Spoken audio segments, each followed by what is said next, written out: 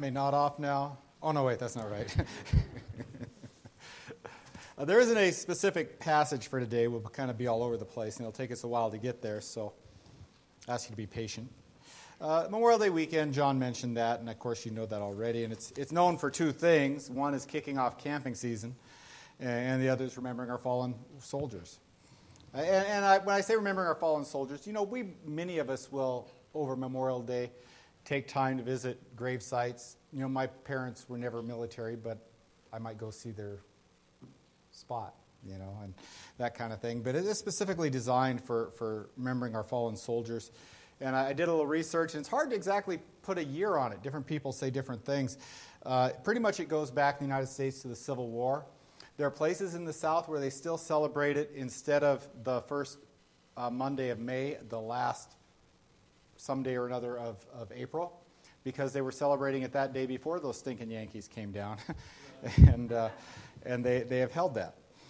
In our modern pattern of taking holidays and turning them into 3-day weekends, at our time we celebrate it on the first Monday or the last Monday in May, and that works really well. Today we're going to recognize our heroes. But we're going to consider that being remembered is not enough. It is important for us to remember them. But we have potential for so much more than merely being remembered. And our goal is not to be remembered when we're gone, but to be rejoicing when we arrive, right? That's something far better. But first, remembering our heroes. I want to start out with it's kind of reflecting what I said about those friends from Canada who were like, "But you're a church. How can you have guns?" And there's people who think, church was supposed to be flowers and roses and pretty and nice all the time. And that's a nice thought. In heaven, maybe we will be that way. War is not pleasant. War is not nice. It has been called a necessary evil, but that is a false description. War itself is not necessarily evil, at least not for both sides. It is because of evil that war is necessary. Right? If there was no evil, war would not be necessary. But when evil comes or causes war, then that evil must be stopped. And the only way to stop it is war. And that is a very clear biblical principle that we find. But at the same time, the price of war is terrible. The risk of injury, the risk of dismemberment, the risk of death is always there. And there's a reason we call them heroes when they go to war. And almost every one of us in here has some connection with someone we remember. And by remember, I mean remember because they're gone. Some of you have personally seen combat. Some of you have lost people who died in combat. Maybe you've lost comrades in battle. I think of my own family. My brother Bill was in the Navy for 15 years. He had sold out in early retirement. He found himself a single dad, and he did that. My brother Tom was in the Air Force for 20 years or 20 plus. He retired. He's a double dipper. He's got the same job. He's in the Air Force working in a hospital. I don't think he left the San Antonio area his entire military career with his job in the hospital the way it was. And the Air Force does things like that. I spent 3 years in the Army. I'm almost embarrassed because I spent the whole time in a supply room in Fort Carson, Colorado, which is like the world's greatest place if you want an easy time in the military. So we did. My family, though extended a little bit, wasn't so pleasant. My grandpa Webb fought in World War I, didn't die. My uncles Ed and Jim fought in World War II. Jim and Don fought in the Korean War, and Pee Wee fought in Maurice. They called him Pee Wee because he was the tallest. He fought in Vietnam. He was Air Force. He didn't actually fight. How Air Force? I never have understood Air Force. The joke says, somebody's going to beat me up for this. The joke says there's only two branches of the military: Army and Navy, because the Air Force is a country club and the Marines are a cult.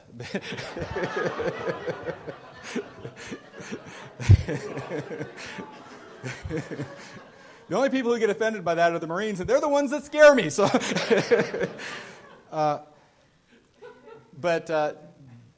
Ed in the Army in World War II fought in the Battle of the Bulge as a ground soldier, hand-to-hand combat. Don in Korea was at the Chosin Reservoir. If you're familiar with that, it's pretty much the biggest thing you find when you look at where a bunch of Marines were surrounded and had to fight their way out, outnumbered. None of them died. None of my relatives died in battle as far back as, at least these two generations I'm aware of. But, they were affected. Grandpa Webb, I don't know if he would have been what he was had he not been to war, but he was a mean man. He was a drinker. He was a wife beater. He died when my mom was 12 by taking his own life.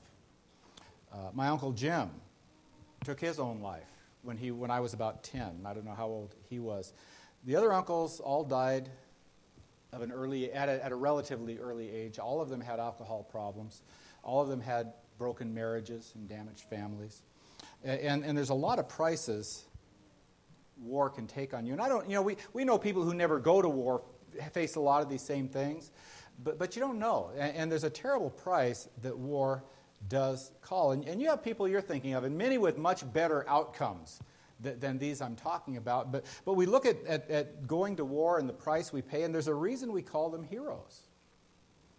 And this weekend is a time we set aside to remember them and to honor them and to remember their sacrifice. And I appreciate what John said about have a barbecue, because that's why they did it. They give us so much that we take for granted that we don't even realize we have. And our country, while we see it going downhill, we have tremendous advantages and benefits because of what they've done for us. And so we honor them. And by the way, we live at a time right now when it's easy to do this. And it may sound odd when I say this, but 9/11 was a turning point for our country in a good way, in many ways, because many of us remember when it wasn't easy to honor our veterans, when there was a distaste for the military in America. Vietnam did that for us. I went into the Army just a couple of years after Vietnam, and it was not there was not the pride of spirit. There was not the esprit de corps, the morale that we have today, that we see in today's military. 9/11 made it easy to be patriotic again. 9/11 identified for us that we are a country.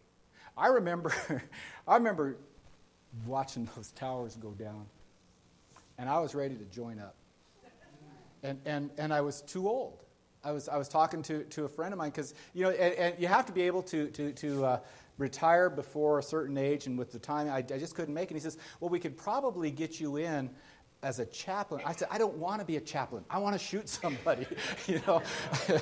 I was just I was stunned at myself when I thought about it, when I realized, because I honestly, even though I fought in the military, I didn't think of myself as that much of a patriot. But when that happened, I realized I am an American. I do identify with my country. And these people attacked my country. And I think I'm not the only one that was affected that way. And so today we live in a time when we say thank you for your service. We say thank you for your sacrifice. And it's a meaningful thing. And I think that's a good thing. And so we honor our military, and we thank you. And we appreciate and recognize the good that it's done. With all that said, remembering only goes so far.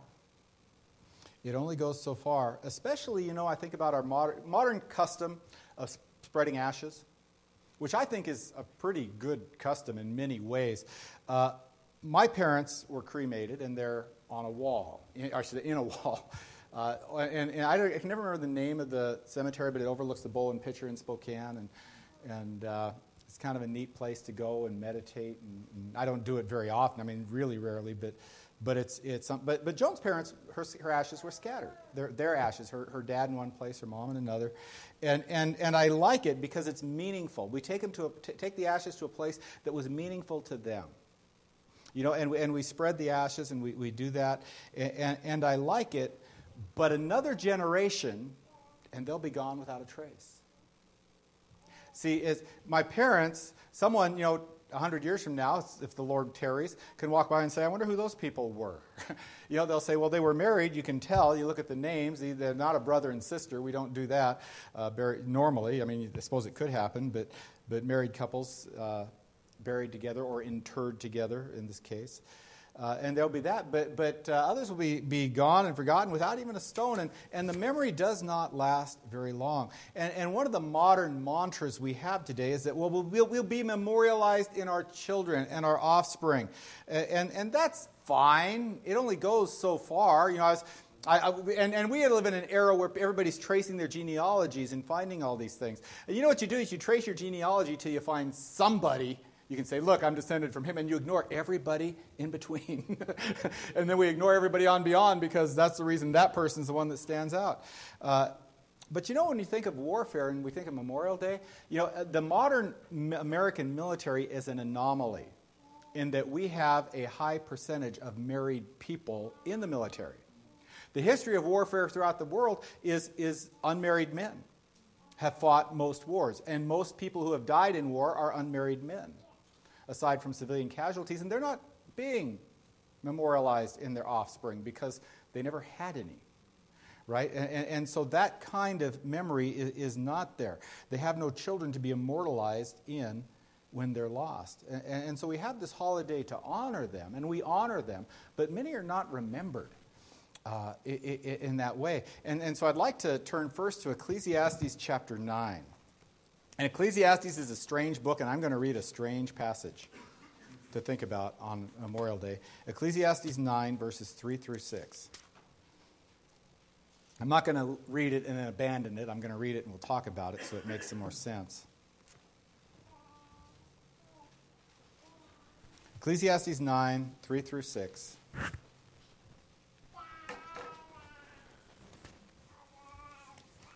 You're right. Okay. He says he could do better. This is an evil in all that is done under the sun, that the same event happens to all. Also, the hearts of the children of man are full of evil, and madness is in their hearts while they live, and after that they go to the dead.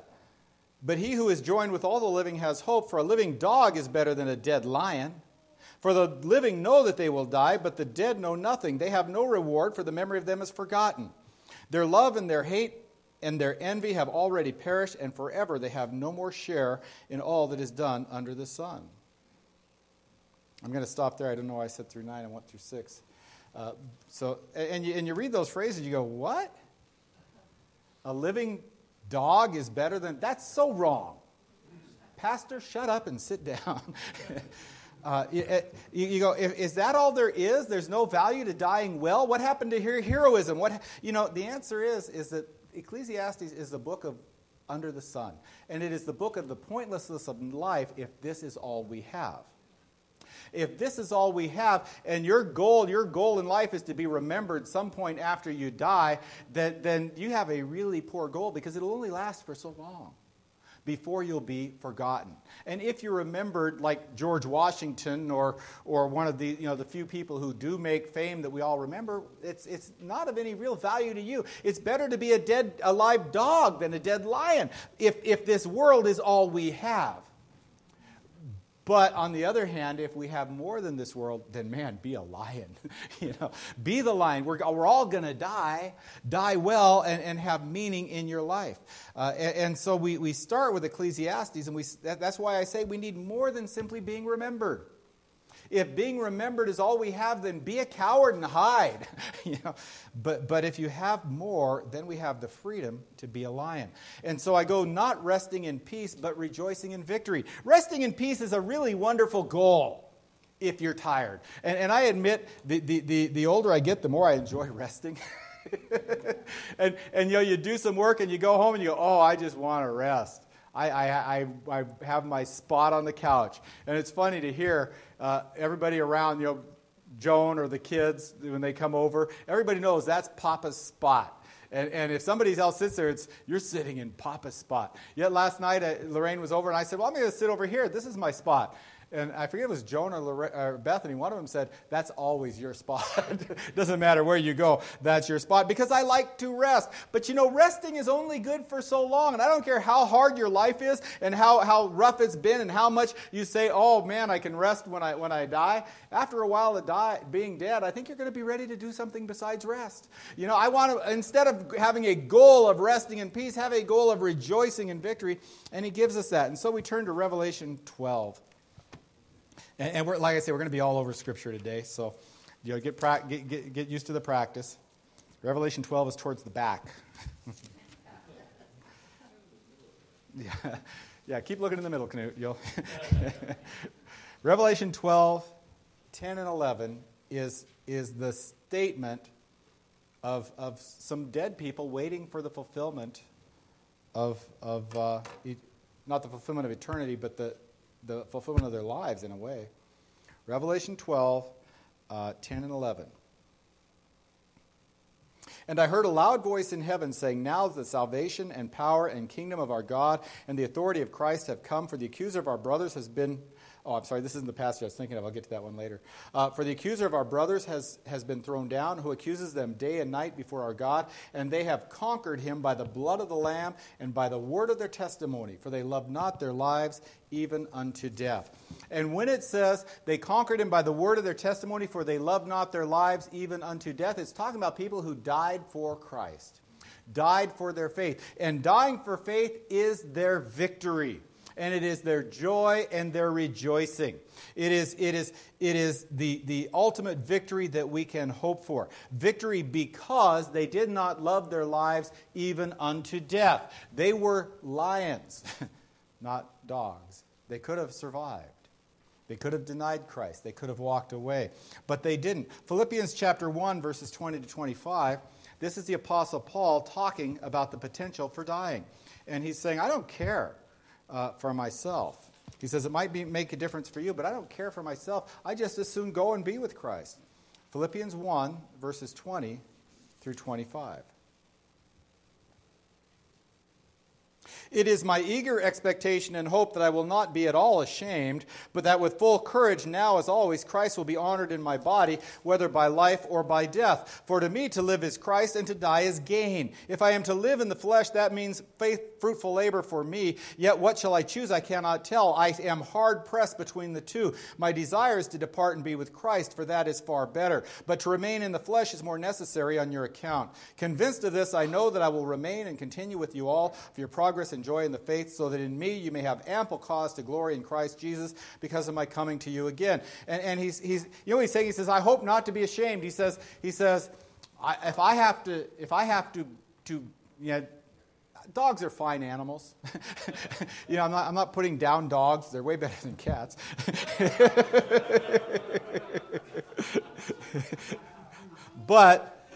But the idea of a dog is implied by better to be a living dog than a dead lion is the shameful idea. A dog that runs away. I knew a man. He was at the time I knew him, he was the chaplain of the Spokane jail. The jail right there by the courthouse in Spokane. He was the chaplain there. But before that, he had been a SWAT officer in San Francisco, going all the way back to the mid-'60s. He had some interesting stories, but one of the stories was when he had a police dog with him. And they sent the dog into the house, and the dog came ripping back out. And they sent the dog in again, and it went in again, and it came ripping back. Well, there was an African lion. I would rather be a lion, man. I want to be a lion. Paul said, I don't want to be ashamed. I don't want to be a dog who lives. I would rather die. He's not saying a lion. Because we like sheep are led astray, but we like sheep are sacrificed. We'll be looking at that in a few minutes. But the point is that we do not have to fear death because we have something better. He says, I'd rather die and be with Christ. It's far, far better. We don't have this option of living or dying. We have the option of living and living.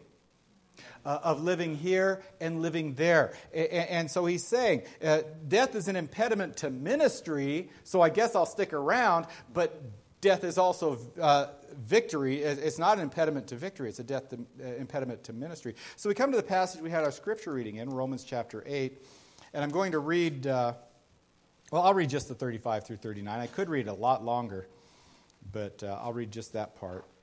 Romans 8, 35 through 39.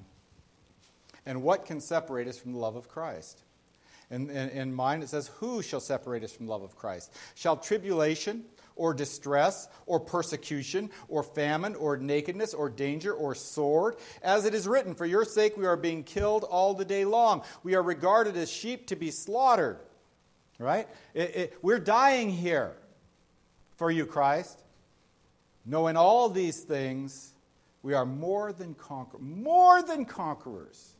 Not conquerors, more than conquerors, through him who loved us. For I am sure that neither death, nor life, nor angels, nor rulers, nor things present, nor things to come, nor powers, nor height, nor depth, nor anything else in all creation will be able to separate us from the love of God in Christ Jesus our Lord.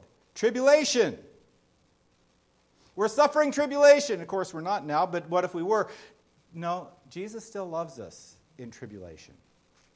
In fact, I don't want to say he loves us more, but I want to say he loves us more. It's like my mind says, no, he loves us the same, but my heart says, when you see someone you love hurting, you feel more. And I think he's that way. Does it separate us from his love? No. Does distress separate you from the love of Christ? Of course not. It has to increase the depth of emotion in some way. Does persecution, famine, nakedness, danger, sword? We're being killed here. Does that mean we've been separated from the love of Christ? Certainly not. In all these things, we are more than conquerors. And we die for him and gain. We can only gain when we do these things. So I say for so much more than rest in peace. How long do you like to rest? I really like my 15-minute nap. And I've got like an alarm clock. I look at the clock, I go, okay, I need to wake up by then. And I do. and it's like, I go, cool. It's like, someday it's not going to work. But that'll be painful. But the idea of resting is the implication that we leave this world so wearied by our work that we want to rest for eternity. But in all honesty, 70, 80, 90 years of work does not make you tired for 1,000. Especially when you have a young, healthy body. You know, the difference between the young guy and the old guy isn't how hard they can work, it's how quickly they recover. and the young guy, 10 minutes later, says, hey, you want to go shoot some hoops? You go, do you want to die? Because you're sitting there going, man, I'd love to get out of this couch. I have to go to the bathroom. But it's a long ways away. It's that recuperation time. The idea of some rest doesn't sound bad, but not for eternity. And we're getting invited. We're getting invited to a party. We're getting invited to the wedding supper of the Lamb. We're like honored guests at this thing. And we're not going to sit at home and go, I'm kind of tired. I think I don't want to go. We are going to be so excited and ready to go and invigorated and fresh. It is a celebration that we are going to want to go for. It's like resting is a perspective we have from here because we do get tired. And hopefully we're working enough in our walk to get tired of the work that we do. Not always worn out, but putting enough effort into it. But I guarantee when we get to that party, we're not going to stand around talking about how tired we are and wish I could go home. We're not going to do this. I saw you do that. No, we're not going to do that because we're not going to be tired. So more than remembered. Revelation, here's the one I was thinking of earlier. The souls cry out from under the altar. Okay? They say, how long, O Lord? I got to turn to Revelation. It's not in Romans. Revelation 6. 9 through 11. When he opened the fifth seal, I saw under the altar the souls of those who had been slain for the word of God and for the witness they had borne. They cried out with a loud voice, O sovereign Lord, holy and true, how long before you will judge and avenge our blood on those who dwell on the earth? Then they were each given a white robe and told to rest a little longer until the number of their fellow servants and their brothers should be complete, who were to be killed as they themselves had been. So the souls are crying out from under the altar, and they're not calling out to be remembered as in, think nice thoughts about me when I'm gone. You don't see the word remember us, Lord, but they're saying, hey, God, we're here. Don't forget us. You said you'd do this. They're not calling out, dear God, remember me with fondness. It's fingernails on the chalkboard when I hear someone say, our thoughts go out to you. I'm going, unless you're psychic, that's of no value at all. They're not under the throne calling out, oh, God, think nice thoughts about us. They're saying, God, remember us and do something about it. right? Memory meaning do something. They want to be remembered as in don't forget to take care of us. And we are looking forward to a time, not of people looking nice or thinking nicely about us. We're looking forward to a time of God taking care of us. We have more to look forward than just hoping we will be remembered when we're gone. We get to look forward to rejoicing when we arrive. And that is our goal, and that is our hope, and that is my prayer for everybody here. Let's pray. Lord Jesus, I thank you for victory in Jesus. I thank you for victory that is greater than a victory that cannot be taken away from us. I thank you for the victory that you have earned and that we get to take part in. Lord Jesus, I thank you for the heroes we have. I thank you for the price they paid. Father, I pray for them this eternal victory that you give. In Jesus' name, amen.